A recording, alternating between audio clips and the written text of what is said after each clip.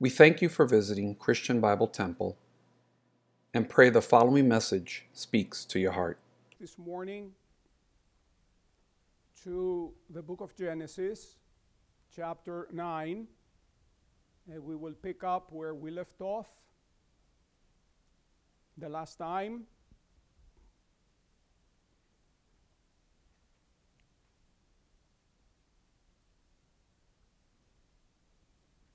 Chapter 9, verse 18. We see in this last section of the chapter the prophetic declaration of Noah and the future of the nations. We see first of all that the sons of Noah are mentioned once again. It says, "Now the sons of Noah who went out of the ark were Shem, Ham, and Japheth. And Ham was the father of Canaan. These three were the sons of Noah, and from these the whole earth was populated." Now we see here that reading this, and then further, in the next chapter, that the subject of races and nationalities, which anthropologists and politicians try to resolve based on evolutionary theories, which many times contradict each other, this subject can be fully resolved coming to the only, and listen to this, coming to the only reliable record of the true origin of the races and ethnic groups, nations, and languages found in Genesis chapters 9 through 11. I repeat, this is the only reliable record in the world that tells us about the origin of the species. Not Darwin. He didn't know what he was talking about, and he only created a theory that everybody has taken and they made a religion out of it. The only reliable source is this, what we're reading right now in chapters 9, 10, and 11. The sons of Noah are mentioned perhaps in order of birth, for they are mentioned in the same way every time. In chapter 5, verse 32, the first time they're mentioned, and then in chapter 6, verse 10, in chapter 7, verse 13, right now, and where we are right now, and then at the first verse of chapter 10. From them, from those three sons, proceed the three fundamental branches of the human race. So there's no such thing as races. The race is one. What you have is different ethnic groups and nationalities. And all the nations of the earth proceed from the three sons of Noah. Scripture makes it clear quite explicitly that all men now living are descended from Noah through his three sons. Open with me 1 second to the next chapter of Genesis, chapter 10, and go, if you please, to the last verse of chapter 10. This is the summary of the whole chapter. It says, "These were the families of the sons of Noah." Interesting, right? It says, now these are the families of the sons of Noah. Doesn't say these are the monkeys. These are the families.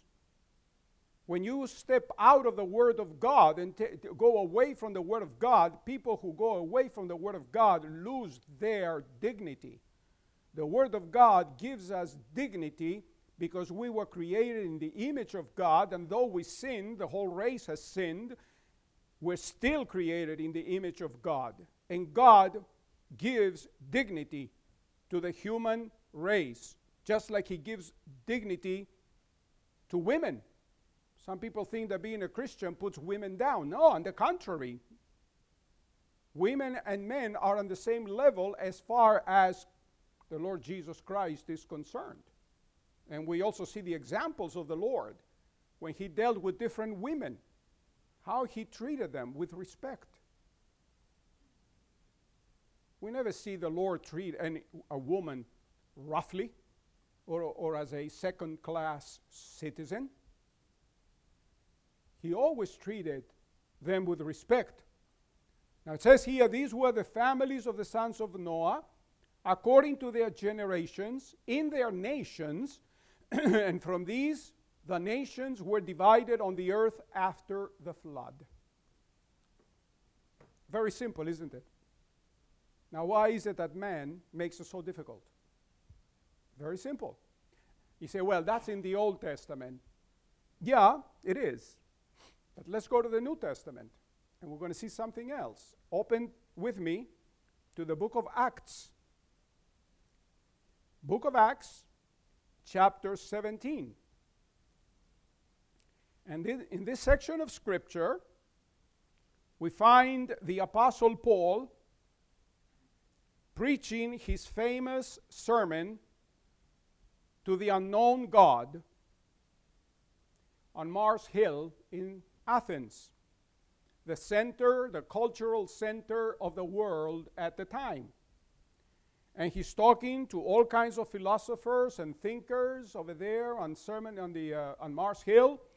And he is telling them that the statue that they had of the unknown God, in case they had missed the God, because they had in Athens, one of the poets said that in Athens it was easier to find a God than to find a man, because they had idols all over the place. So in case they missed anyone, they put a statue to the unknown God, so no God would be offended. Interesting that Greece was known for its intelligence, philosophy, mathematics, culture, you name it. Very advanced society. And we even see that reflected in the Greek language. The Greek language is not just a language, it's a science. But how dark their minds, their spirits, their souls, when they did not know the true God. That proves to us that a society could be very sophisticated, very advanced, every which way, and yet be so dark. So dark. And not just the Greeks, but also the Egyptians. The Egyptians were tremendous mathematicians, astronomers, and what have you. And yet, idolatry in Egypt was even worse than in Greece. Because at least in Greece, they worshiped gods in the form of man. In Egypt, they worshiped gods who had human bodies and the head of an animal. More degrading. But here we see the Apostle Paul speaking to all these philosophers, the Epicureans and the school of Plato and Aristotle and what have you. And we see that he's talking about the God they don't know. And of course, we know who he is, right? The God of the Bible. And he says to them in verse 26, and he has made from one blood every nation of men to dwell on all the face of the earth, and has determined their pre-appointed times and the boundaries of their dwellings.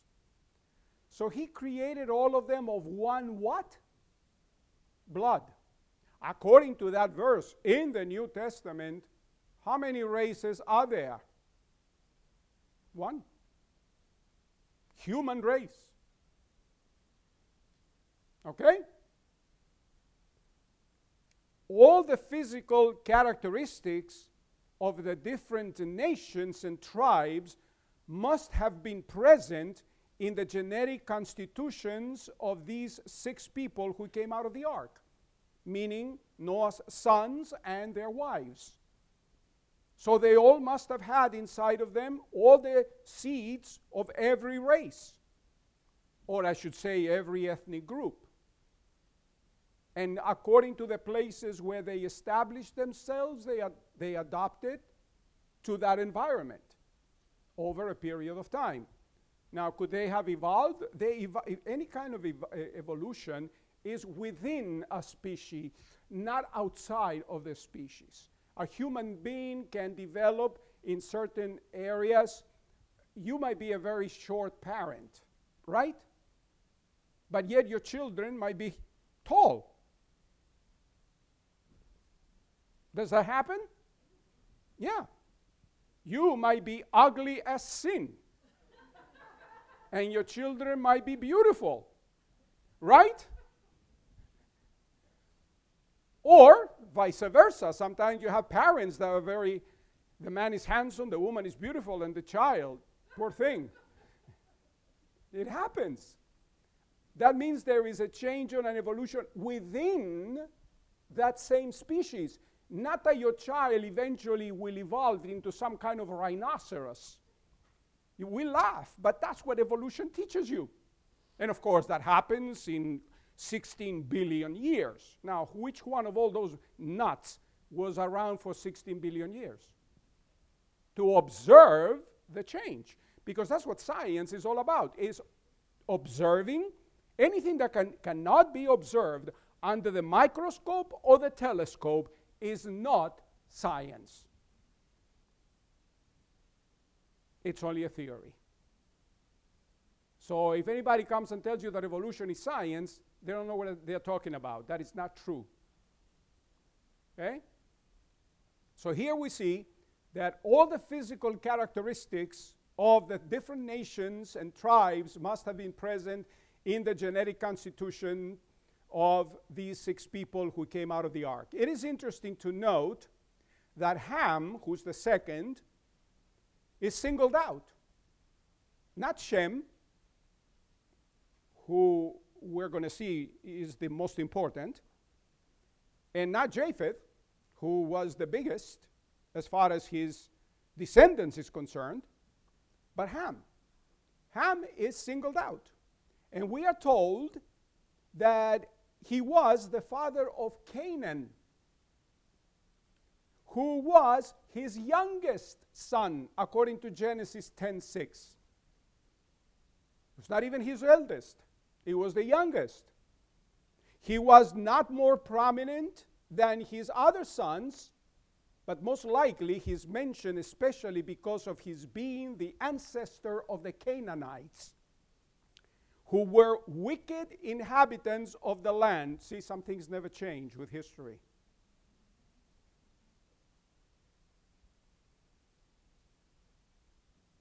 Get my drift? These were wicked inhabitants of the land that God would later promise to Abraham and to the children of Israel. So the land doesn't belong to the Jews and it doesn't belong to the Arabs. It belongs to God. And God gave it to Abraham, Isaac, and Jacob. Not to Ishmael. He gave Ishmael east of that land. Gave him plenty of it too. So I don't know why everybody wants a little piece of land called Israel. Okay? And when was this? Remember, who wrote the Pentateuch? Who wrote the Torah? Moses.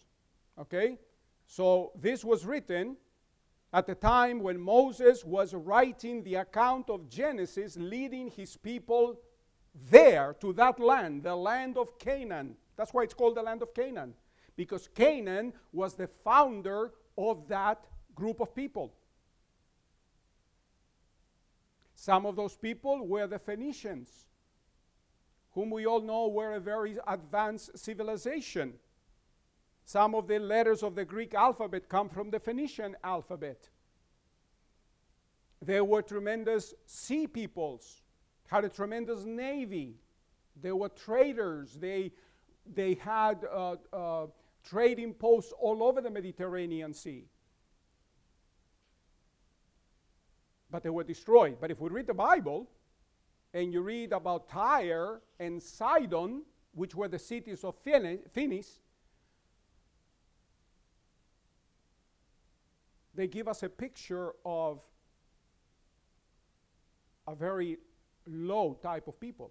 Do you know who was a Phoenician? A famous Phoenician? Her name was Jezebel. Does that give you an idea?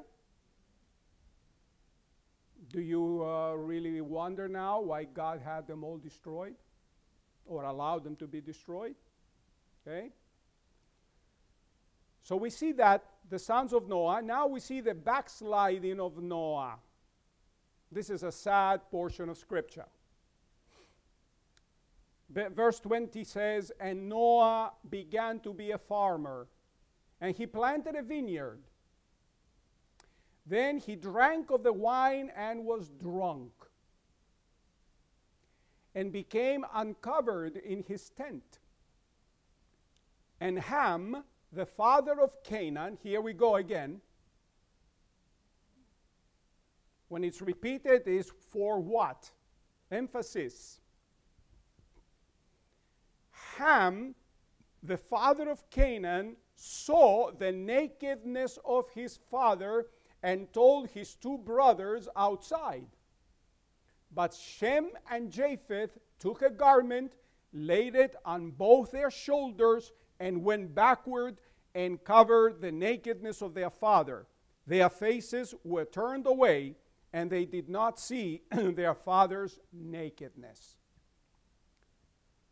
After the flood, and we don't know how much time, after quite a bit of time after the flood, Noah began to farm the earth and planted a vineyard.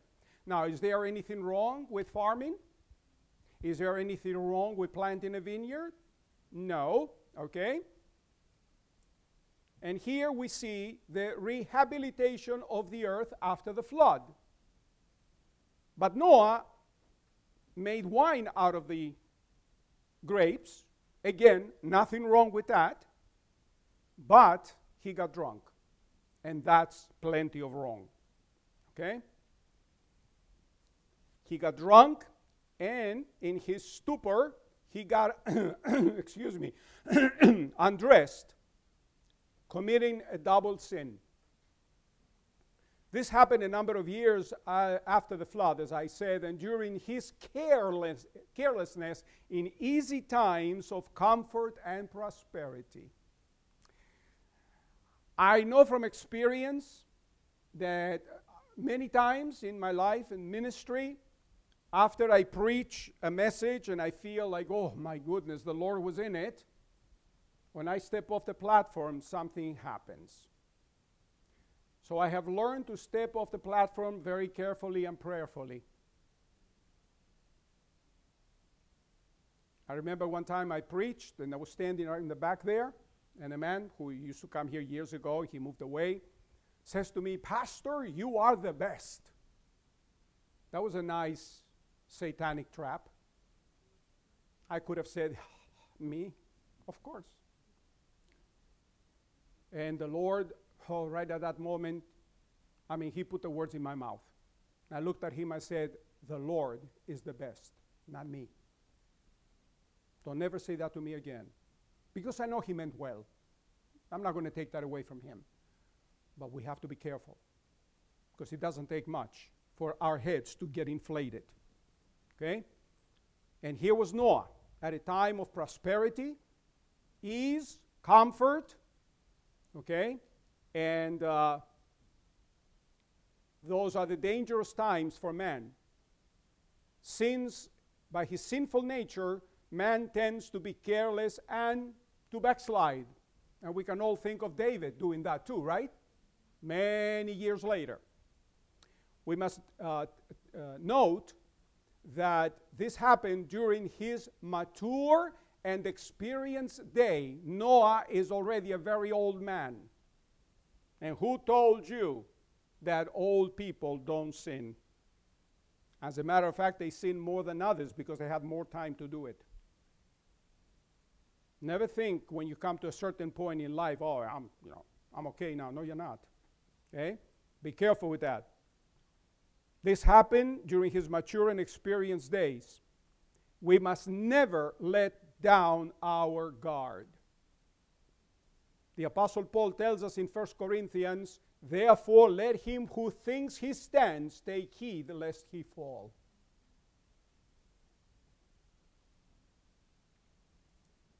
Every sin has negative results.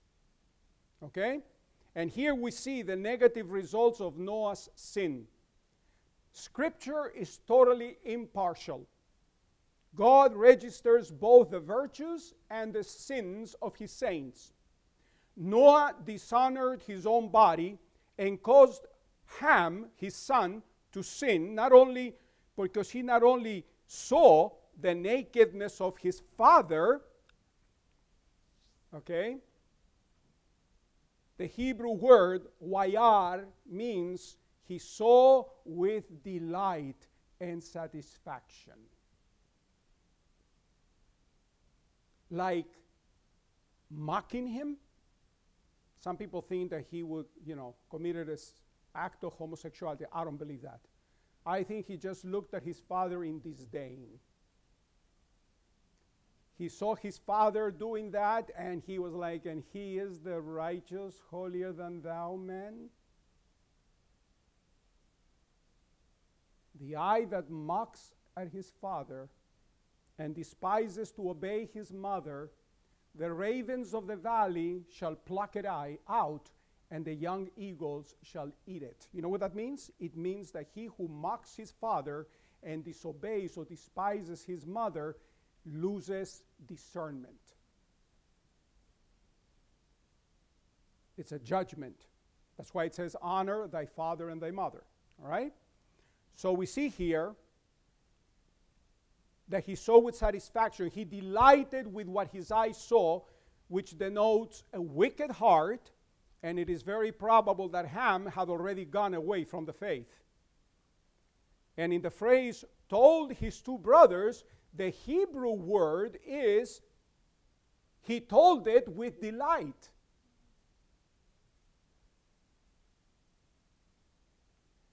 And this shows how quickly man forgets sin's consequences and God's judgment. This could be called a second fall of man, or the beginning of the sin of the post-diluvians, who very quickly began to fall into sin again, since all men descending from Adam had a sinful nature. The flood did not take away the sinful nature of man. Okay? But the conduct of Shem and Japheth stands out in contrast to that with that of Ham. Because both of them, they were men of clean mind and faithful to their father. And they are saddened by what happened with their father and do not delight in it. And quickly they sought to cover him and did it appropriately, as the text states. They walked backwards with this garment or sheet that they had and covered their father without looking at his nakedness. Okay? After being faithful for so long and resisting all kinds of evil before the flood, Noah seems to have taken down his guard and made provision for the flesh in a careless moment. This is why God warns us to take heed and be careful, because the devil roams around like a roaring lion, seeking whom he may devour. That's why I think we as Christians must always be careful not to find ourselves alone in a compromising situation.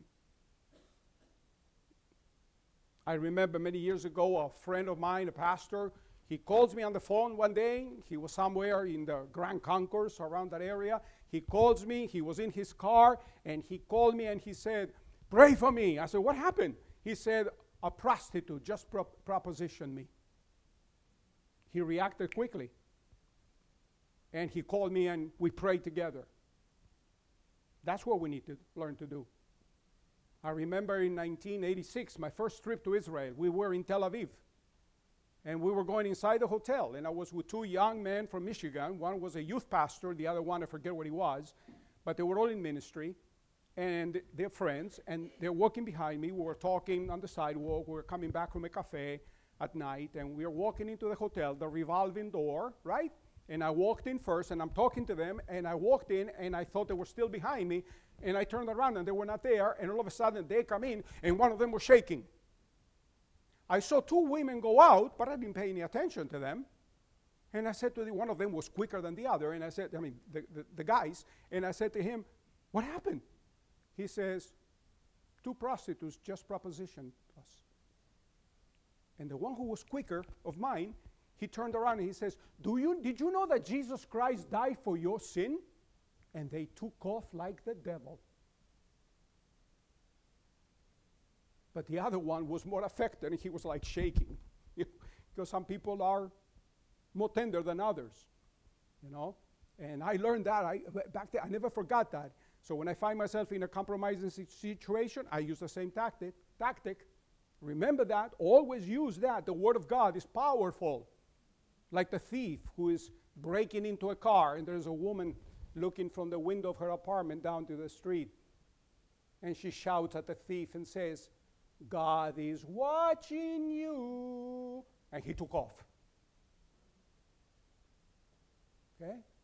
You find yourself in a compromising situation, either call me, call one of the deacons, call somebody you love, somebody in your family, and say, pray for me.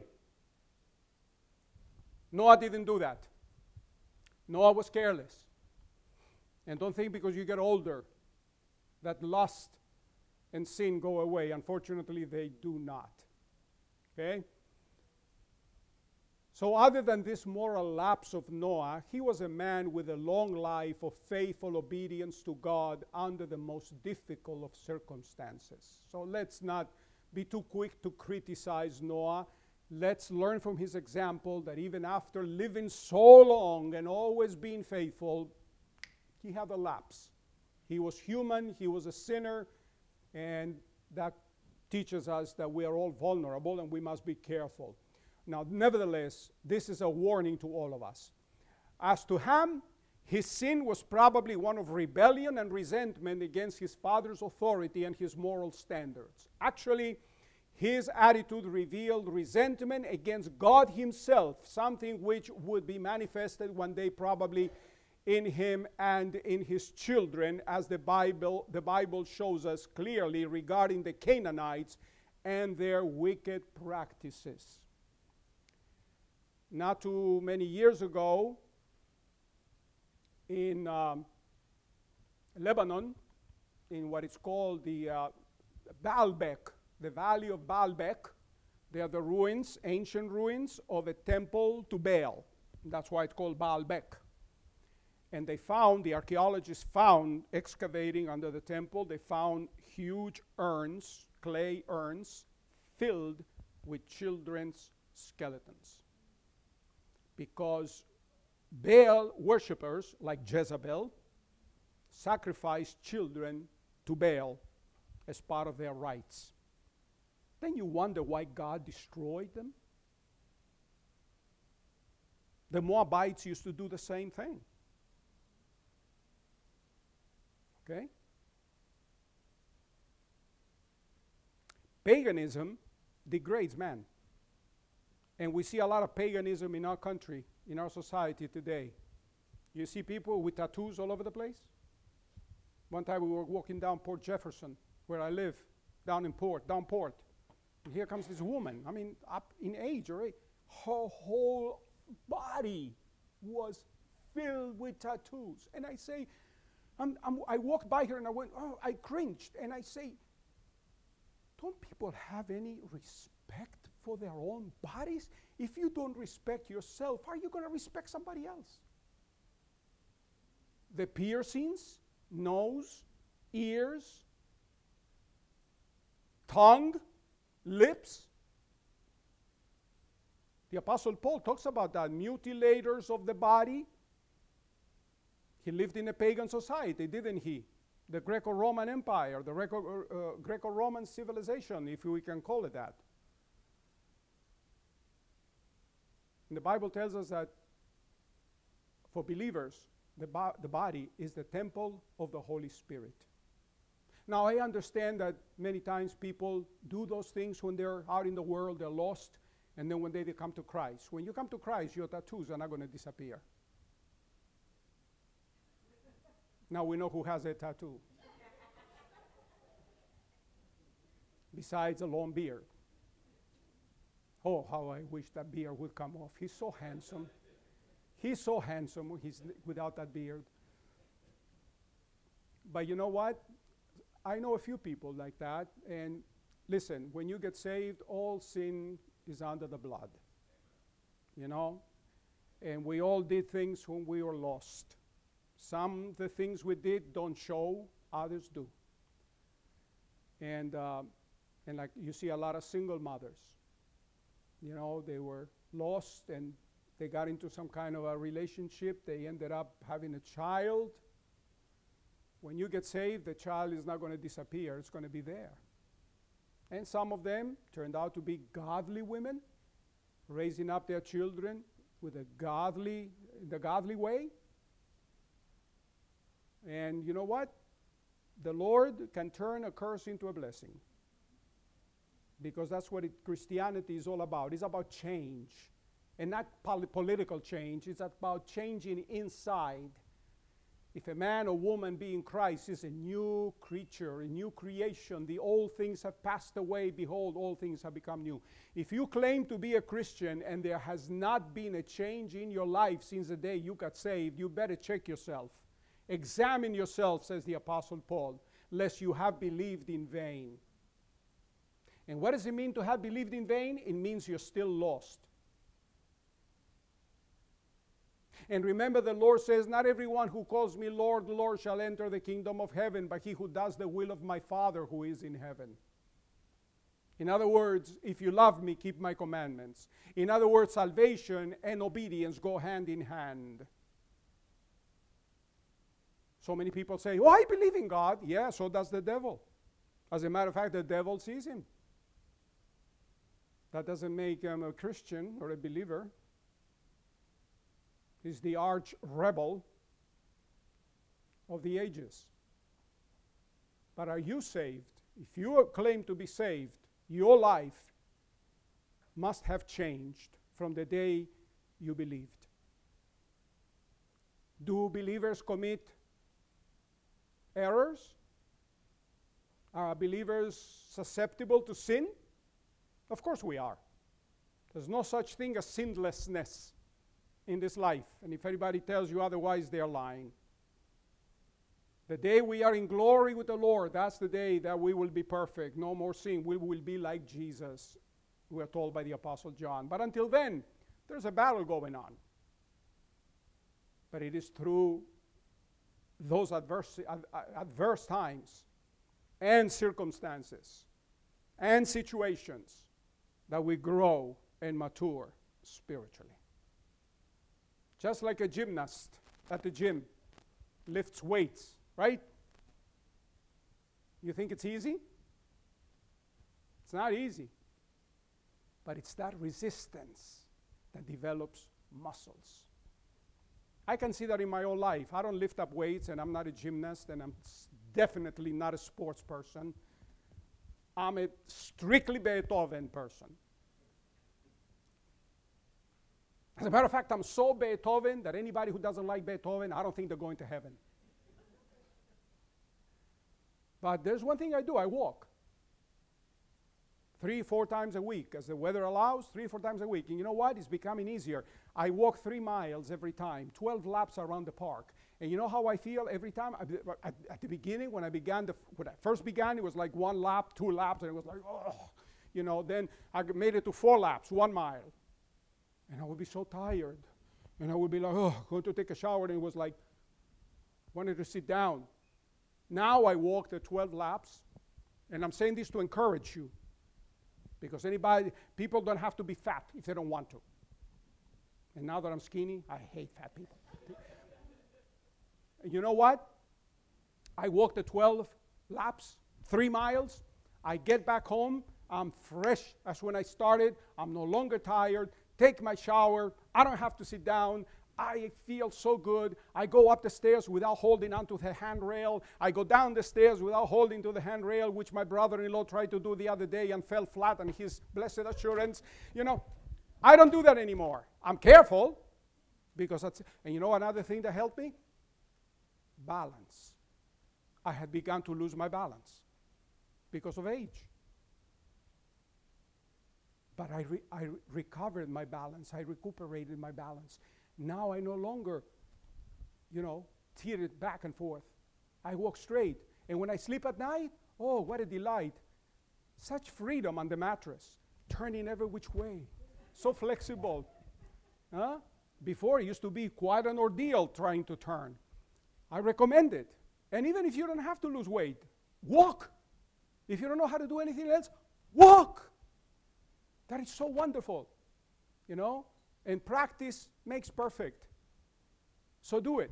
My nutritionist said, I want to challenge you to look at exercise, attack it from a positive point of view. And I said, may I quote a verse of scripture to you? He's Jewish. And he says, yeah. I said, thou shalt keep him in perfect peace, whose mind is stayed on thee, because he trusteth in thee. Isaiah 26:3. And he was like, whoa, thank you for telling me. I'll use that. See? He thought that I was looking at exercise in a negative point of view. I said, no, this is great. I feel fantastic. And we all need that. Not only in the physical life, but in the spiritual life as well. We have to exercise ourselves. What does the Apostle Peter say? Grow in the grace and the knowledge of our Lord and Savior Jesus Christ. Grow. Don't stay stuck in one place. Put the things of the world behind you. Start looking at the Lord and seek first the kingdom of God and his righteousness. And he promises all these things shall be added unto you. Don't be a casual Christian. Be a committed Christian. Don't be faithful now and then. Be faithful all the time. And you know what? So much the more as the day is approaching. With all the things that are happening, see, I go down without any problem. All the things that are happening, what do you think this is? These are the signs the Lord told us that we're going to hear in the end days, the end times, the last days. This is it. The Lord is near. And some people are still asleep. The Lord says, when the Son of Man comes back, will he find any faithfulness?